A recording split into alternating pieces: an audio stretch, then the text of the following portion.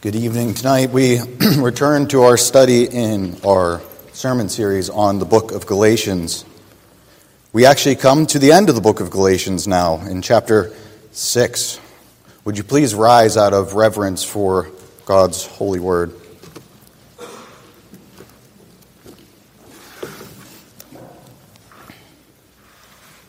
Again, that's Galatians chapter 6, and we'll be reading from verse 11 through to the end.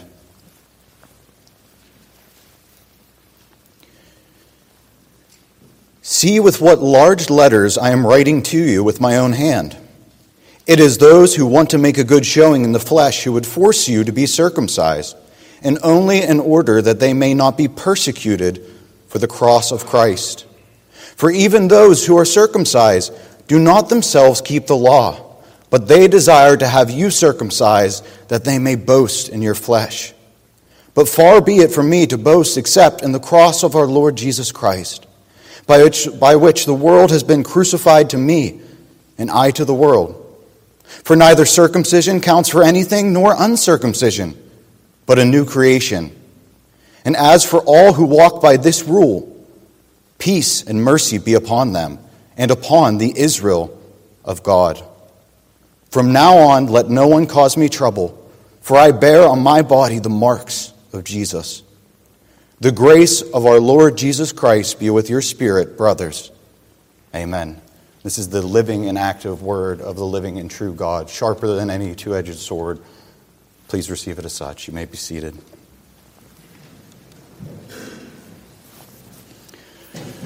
With this passage in Galatians, we come to the end of the book. In this final section, Paul so helpfully summarizes the main issues of this letter. And in a sense, as we'll see, he brings his argument to its logical climax and conclusion. In verse 16, Paul gives us a good phrase and a word that we can use to help understand this letter as a whole. He says, "And as for all who walk by this rule." Paul was talking about a rule as a certain standard, which in context refers to the status of a new creation and seeing things through the light of the person and the work of the Lord Jesus Christ. The word that's translated here as rule is kanoni, or as we translate it and use it, it's the word canon. So we talk about the canon of Scripture, which refers to the 66 books, 39 of the Old Testament, 27 in the New Testament. That is our standard and canon. This word, it referred to in the time something like a yardstick or a ruler by which you measure something's straightness in accordance with an established norm. As I grew up in Pennsylvania, my next door neighbor was my Uncle Dan, and we got very close. He's one of my best friends to these days.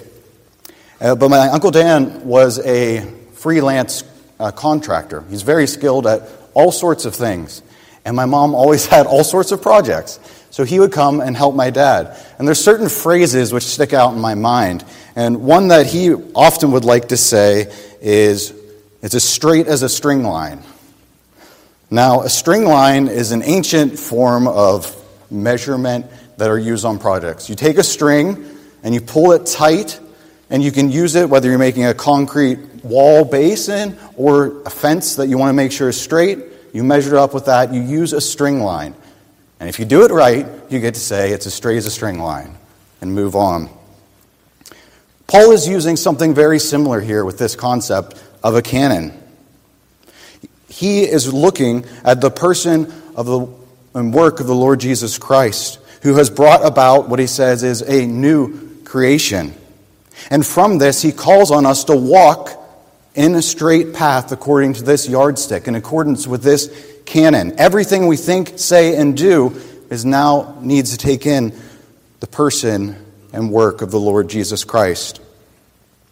And looking at the standard of God's word interpreted through Christ as the rule by which we walk, we understand our need to submit to God's word and to trust in the Lord Jesus as our Savior. And looking at this passage today, we will be tempted to reflect on our own failures to serve the Lord and to not base our standard of actions and thoughts in the light of God's word, but rather we try to fix things through our own pleasures and desires instead of walking in accordance with God's word. But in all of this, I want us rather to focus on the Lord's love and his faithfulness to us. We need to see that despite our failings, our failures, our faults, and our feelings, the Lord cares for us, and he forgives us in his Son. From this text of Scripture, we'll see that the only standard or rule by which we can walk is Scripture as it's revealed to us in the person of our Savior and his loving death for us and his life in us. So we'll consider this passage under two simple headings. First, saving face, verses 11 through 13. And second, serving Christ, verses 14 through 18. Let's look at that first point, saving face. In the first half of chapter 6, Paul has directly applied his discussion of the works of the flesh and the fruit of the Spirit to the particular pastoral situation going on in Galatia. He has told them they need to stop having their rivalries. They need to stop having their infighting and bickering, and instead they need to bear one another's burdens, restore sinners, and so fulfill the law of Christ, which is the love of Christ. Now he signals a transition in verse 11 saying, "See with what large letters I am writing to you with my own hand." It's kind of a funny insertion here. And there's been a lot of speculation, but why did Paul say this at this time? Is he saying that he wrote the whole letter with his own hand? That's one way you could take this. Or is he saying that he is putting here a signature that this is him talking now? He does that in other letters where he says that I'm signing this with my own hand. You can see 2 Thessalonians for that. And moreover, why does he talk about how large his letters are? Some people like to think that this means that Paul had bad eyesight. This confirms what we thought earlier, and that so he wrote with big letters. Or this could have been an ancient equivalent, which we have some indication of this, that this was a way to make what we would have a bold print, or italicize, or all caps if you're that kind of person. I actually think, while all these are possible, I think there's a simpler answer. Paul is not a professional scribe with small and neat handwriting. Perhaps his letters were large and not tidy. Perhaps Paul is indicating by this large writing that he's agitated and emotionally involved and invested in this situation with the Galatians. I think that that's the best way to understand it. And I do think that Paul, since it was his common practice to use a scribe, he probably is just writing these last verses, but we can't know for certain. But everything he said would have been dictated and directed by the Holy Spirit, just put down by a scribe. In any case, what's important that we do know is that Paul is writing this closing section, and he's highlighting the importance of what he has already said and what he's about to say by saying, look with what bold writing I write this with, what large letters.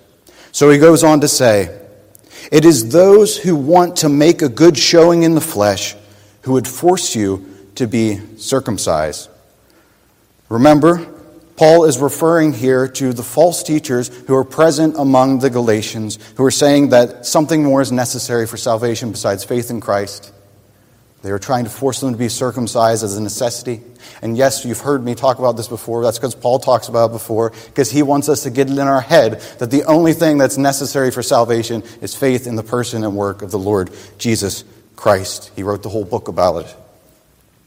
But he points out those who are seeking to force and compel them to be circumcised. Throughout the extent of this letter, Paul has been theologically refuting this position, this theological position. But now he seeks to go beyond refuting the argument to looking at what are the motives of these false teachers. What are they really on about in Galatia? And he singles out two bad motives. He says first that they want to make a good showing in the flesh. The word translated here as make a good showing, it's rare. It's ev prosopeo. Paul might have actually coined the term himself. It literally means to make or to have a good face.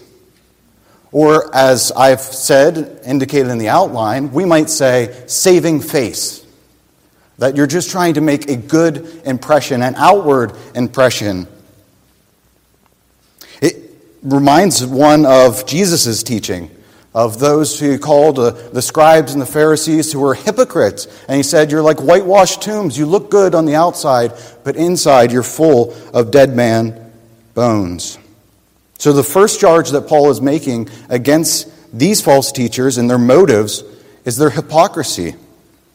And to this he adds a second charge, and that is cowardice. He says that they want to force you to be circumcised only so that they may not be persecuted for the cross of Christ. The reason why these false teachers want to make a good showing, they want to save face with their fellow Jewish countrymen who are unbelievers, they want to do this by forcing the Galatians to be circumcised so that they themselves might not be persecuted. Think about who's saying this. Paul, the one-time Pharisee and arch enemy of the church, him who in this very letter says, I was seeking to destroy the church of God. Now he is on the other end, the receiving of persecution, as you'll even talk about. And he's calling out these hypocrites, these cowards who are not willing to suffer for the Lord. And instead, they're taking their false teaching and they're harming the people of God by adding a burden which the Lord has not added. Moreover, he criticized even more of their hypocritical behavior in saying that for they don't even keep the law. In verse 13 he states, for even those who are circumcised, likely referring to these false teachers, do not themselves keep the law, but they desire to have you circumcised that they may boast in your flesh. Throughout Galatians, Paul has been telling them that circumcision is just one aspect of the law. And if you take on that one aspect, you are obliged to keep all of the law. Obviously, these false teachers aren't doing that. They're not even living in Jerusalem. They're living in Galatia. They aren't doing the regular festivals. And we can see through their bad behavior that they are not fulfilling the law themselves. This is similar to what Paul will talk about in Romans 2, where he'll say that you who boast in the law, do you not rob from temples, etc., etc. And not only do they boast in their own circumcision, but Paul says that they desire to have you circumcised, that they may boast in your flesh. The picture is crude here. I trust I don't have to explain it too much. It reminds me of David's bride price that he gave to Saul, the trophies that he won. Something similar is happening here, and Paul is calling them out. But these false teachers, they didn't really care about keeping the law or behaving righteously. They were playing a numbers game, trying to win as many over to their faction. And as hypocritical cowards, as Paul is calling them, they were seeking to boast in the flesh of the Galatians to the detriment of their spiritual well-being, the very opposite of what faithful teachers of God's word should be doing. And I think, sadly, that probably sounds familiar to you over the course of church history. The false teachers in Galatia were influencing the church there to doubt their standing in the Lord and to seek to do works of the law to supplement their faith. They were doing this simply as people pleasers, out of fear of being persecuted by fellow Jews, by the unbelieving section of it. They are not willing to take up the cross and follow the Lord Jesus Christ. Instead, they pervert the teaching of the true gospel to avoid that. To them, the cross was a stumbling block and a source of shame. So they perverted the gospel and added their own traditions. Likewise, this is a constant threat in the life of the church. To one degree or another, even all of us try to save face and act hypocritically. And in fear of humiliation and fear of persecution, we avoid testifying for Christ and suffering with him and for him. Instead, at times, we compromise our beliefs and conform to the cultural expectations around us. And we need to be careful with that, particularly when it comes to our worship of God, not giving in, and our teaching about God, not giving in to the expectations of the culture around us, but being faithful even if that means suffering for Christ. That is what we ought to do, because we must be willing to suffer with Christ, because we need to serve Christ, which brings us to our next point. We've just looked at saving face, but now let's consider serving Christ. Paul has just mentioned the false teacher's desire for boasting, and that it was a fleshly boasting, to boast in the circumcised flesh of the Galatians, and in their own power to persuade them over to their false teaching. All of this is a desire to save face with their unbelieving Jewish comrades and to avoid persecution. Here Paul contrasts this worldly boasting in the flesh with another form of boasting.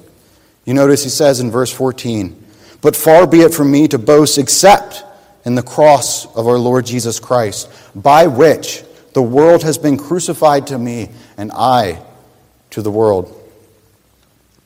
Understand that boasting was very much a part of Paul's Greco-Roman culture, which was a culture of honor and shame. And this was true both for Jews and Gentiles. And circumcision is a good example of this. This was a time of public bathhouses, you understand.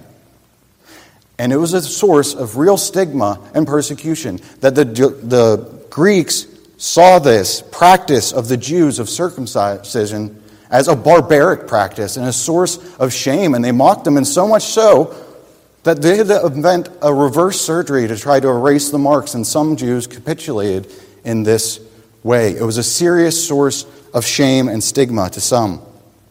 On the other side of things, such as in Galatians, the Jews saw circumcision as a sign of God's ultimate blessing and favor on them, which distinguished them from all others, those Gentile sinners. This is just one example of cultural markers and boundaries which led to honor or shame, saving face or prideful boasting. And Paul is trying to reorient their thinking of boasting in this culture and have them understand what it looks like to be in Christ and how we could boast properly.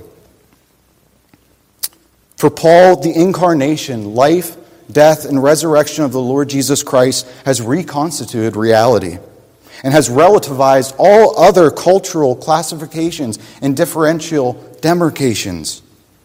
The cross, which was seen by Romans and Greeks as the most shameful form of death, and by Jews as being a sign of God's ultimate curse, this has now become the grounds for boasting.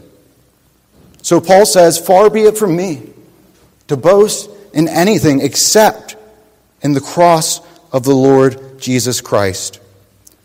Whereas the false teachers wanted to boast in the flesh, Paul knows that the only ground of boasting is found in the cross of the Lord Jesus Christ. It is in the cross that the world has been crucified to him and he to the world. You notice the similarity of phrasing, that Paul has said similar things throughout this book of Galatians. Recall that wonderful passage in 2:20 where Paul says, "I have been crucified with Christ. It's no longer I who live, but Christ who lives in me. And the life I now live in the flesh, I live by faith in the Son of God who loved me and gave himself for me." It also recalls Paul's definitive declaration in Galatians 5:24 that those who belong to Christ Jesus have crucified the flesh with its passions and desires. Here Paul expands on this theme and even broadens it, saying that the cross of Christ, through the cross of Christ, Christians have had the world crucified to them, and they to the world. Therefore, he no longer lives and thinks in accordance with the opinions and the systems of the world and their evaluations. This belongs to the old creation which was corrupted by sin, such as that boasting culture of honor and shame. But Paul is saying that that has been crucified to him. And now what matters is new creation. So Paul states in verse 15, For neither circumcision counts for anything, nor uncircumcision, but a new creation. Again, this recalls Galatians 5:6, where Paul stated, "For in Christ Jesus neither circumcision nor uncircumcision counts for anything, but only faith working through love." And in 6:15, Paul shows us the context in which faith works through love, and that is in the context of the new creation, the participation in the Lord Jesus Christ and what he is bringing about. That is where faith works through love. Moreover, there are parallel passages in Paul's other letters which help us understand. You can look at Romans 2:28 through 29, where Paul says, "For no one is a Jew who is merely one outwardly, nor is circumcision outward and physical, but a Jew is one inwardly, and circumcision is a matter of the heart, by the Spirit, not by the letter. His praise is not from man, but from God."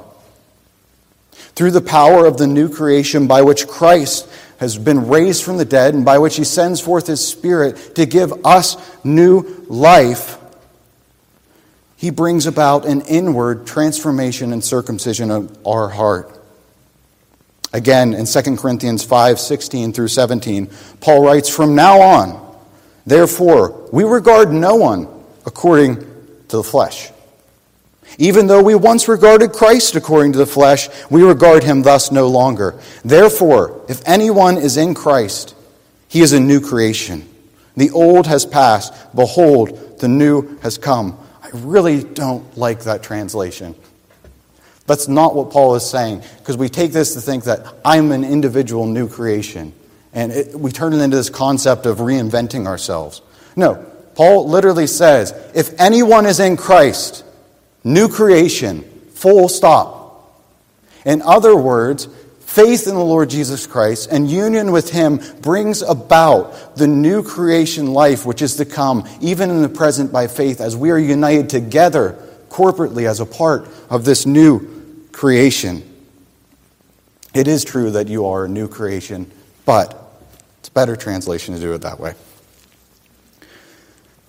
Lost my notes there. That is the same point which Paul's making here, though. In Galatians 6, he says, "These physical and cultural categories of worth, Jew and Gentile, circumcised and uncircumcised, slave and free, etc., etc., these all belong to the old creation corrupted by sin with its systems of values. But as those who are united to Christ by faith, we are participants in the new creation by the Spirit. Faith in the crucified Christ is the only currency of worth in God's economy of grace, as John Barclay might put it. And understanding this reality and participating in this reality by the Spirit, it changes everything about who we are and how we value things in this world, how we think and behave. So Paul states in verse 16, "And as for all you who walk by this rule." Again, that is the Greek word translated as canon, from which we get our English concept. Paul is saying that our canon is not the old creation, not what the world values, but the new creation revealed in the resurrection of Christ. We do not share the same system of values as our culture, the world in which we live, for we understand all of that reality now through the incarnation, the life, the death, and the resurrection of the Lord Jesus Christ. And this canon or rule, it's not something that is merely cognitive or something that we can only give mental assent to. It is a rule by which we must walk, a standard in which we must walk narrowly and straightly. For those who walk in this new creational reality by faith in Christ and through the powerful working of God's Spirit, Paul says this prayer of blessing: "Peace and mercy be upon them and upon the Israel of God." There have been different ways to understand this prayer. Some think that Paul is praying two different blessings, one on the church and one on the unbelieving Israel. And so that we'd have peace on the church, but mercy on unbelieving Israel.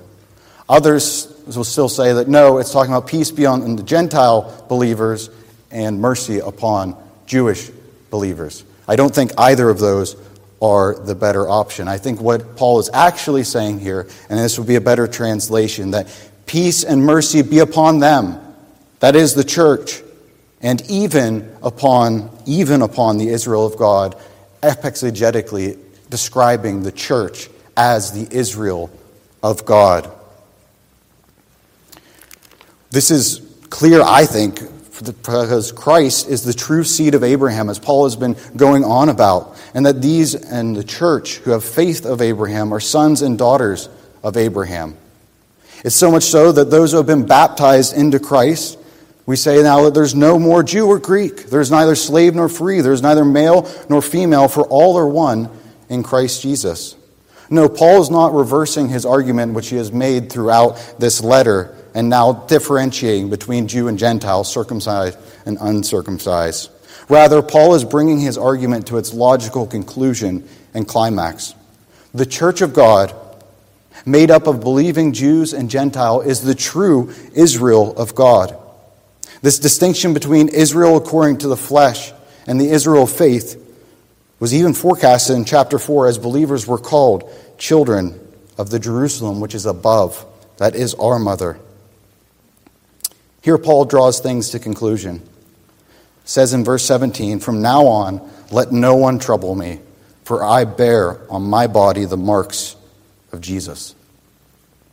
Here Paul is referring to the false teachers, that they not bother or place another burden on him. But even also to the Galatians themselves, asking them to stop falling for this false teaching and bringing this trouble and burden of heart on Paul. He is asking them that no one would continue to trouble him. And he says, "For I bear in my body the marks of Christ." The words translated as marks is stigmata, which refers to the branding of a slave or even a tattoo which showed marker of ownership.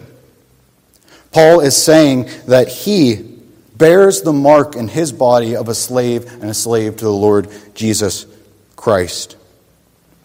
Paul is, of course, referring to the scars which his body bore as proof that he was a slave to Christ.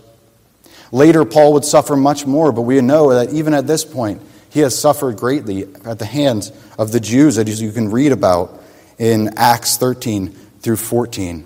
Paul bears in his body proof that he is a faithful disciple of Christ.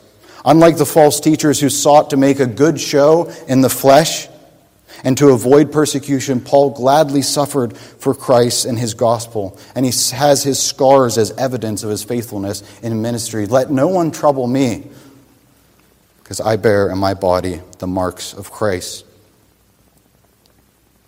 He then simply closes the letter with a Christological benediction, saying in verse 18, "The grace of our Lord Jesus Christ be with your spirit.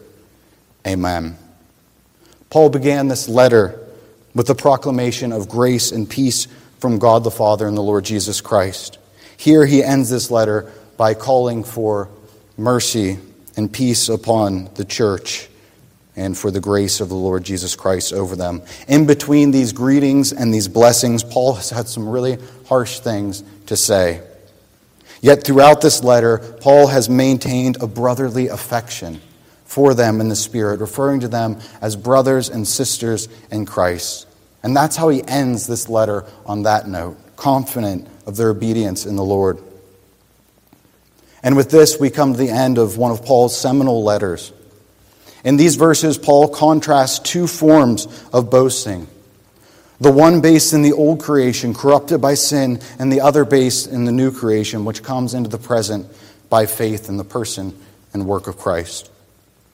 The false teachers among the Galatians, through hypocrisy and cowardice, are seeking to force the Galatians to capitulate their faith, to be circumcised, merely so that they can avoid suffering for Christ and that they may boast in these trophies.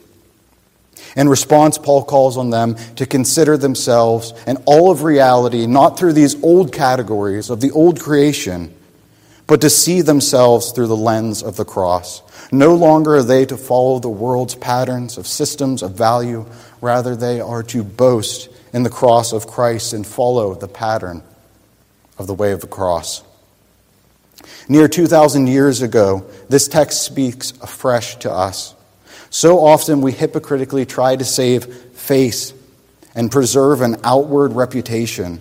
So often through cowardice we fall in conformity to the world rather than the way of the cross. As we come to the end of this letter, it is good for us to reflect on what it is our role for walking. On what basis do you evaluate your worth and your standard? What directs your manner of life? In Galatia, they had begun well, having trusted in Christ and received His Spirit, but false teachers came and drove them away from Christ, at least in a large part, and caused them to look to themselves and worldly things to find their status, to find their standard and worth. But we face the same pressures, don't we? We know about the doctrine of justification by faith in Christ alone and by grace alone, but we struggle with sin and guilt on a daily basis. And not trusting in Christ, we seek different things which make us feel like we have value and that we're making up for our sins. As we have asked throughout this letter, I ask again, whereby do you find your status, your worth? What is it that makes you feel good? Is it your intelligence? Is it your professional performance at school, at work? Is it a career? Is it your personal aesthetics, your strength, or your looks? Is it your family or friendships? In what do you boast? In what do you find value?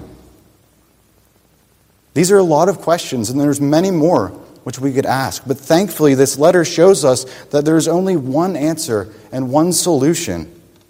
And that is faith in the person and work of the Lord Jesus Christ and boasting in His cross.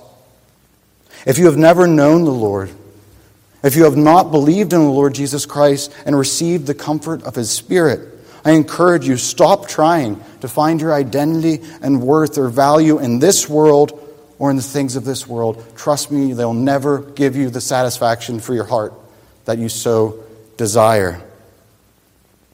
If you have trusted in Christ but are still struggling under the weight of your sin and you're seeking to establish your own grounds through boasting, I would just encourage you to find Christ's strength in your weakness.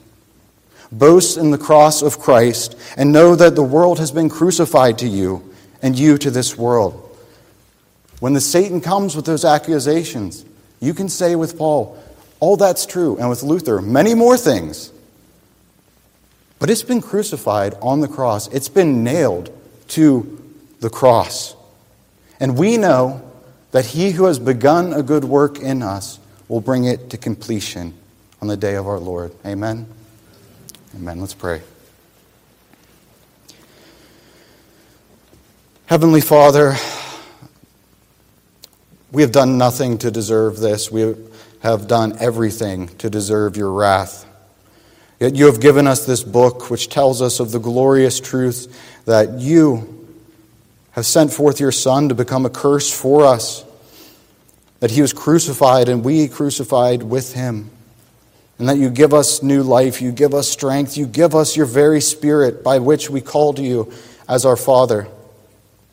Lord, we thank you for the person and work of the Lord Jesus Christ, the pattern of behavior they set before us, and the inscripturated word which seals that for us so that we might walk by this standard and not by the standards of the world. Lord, the flesh is weak, the world and the devil are strong, but we know that He who is in us is stronger than he who is in the world.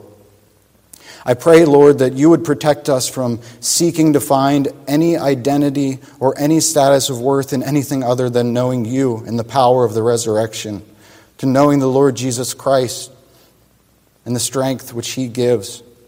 Lord, help us never to boast in the flesh, but always and ever to boast in the cross of our Lord Jesus Christ. Lord, we pray as we continue this worship that we would do it in a way that exalts Jesus Christ and which shows His power to save. It's in His precious and most holy name that we pray to you, Father. Amen.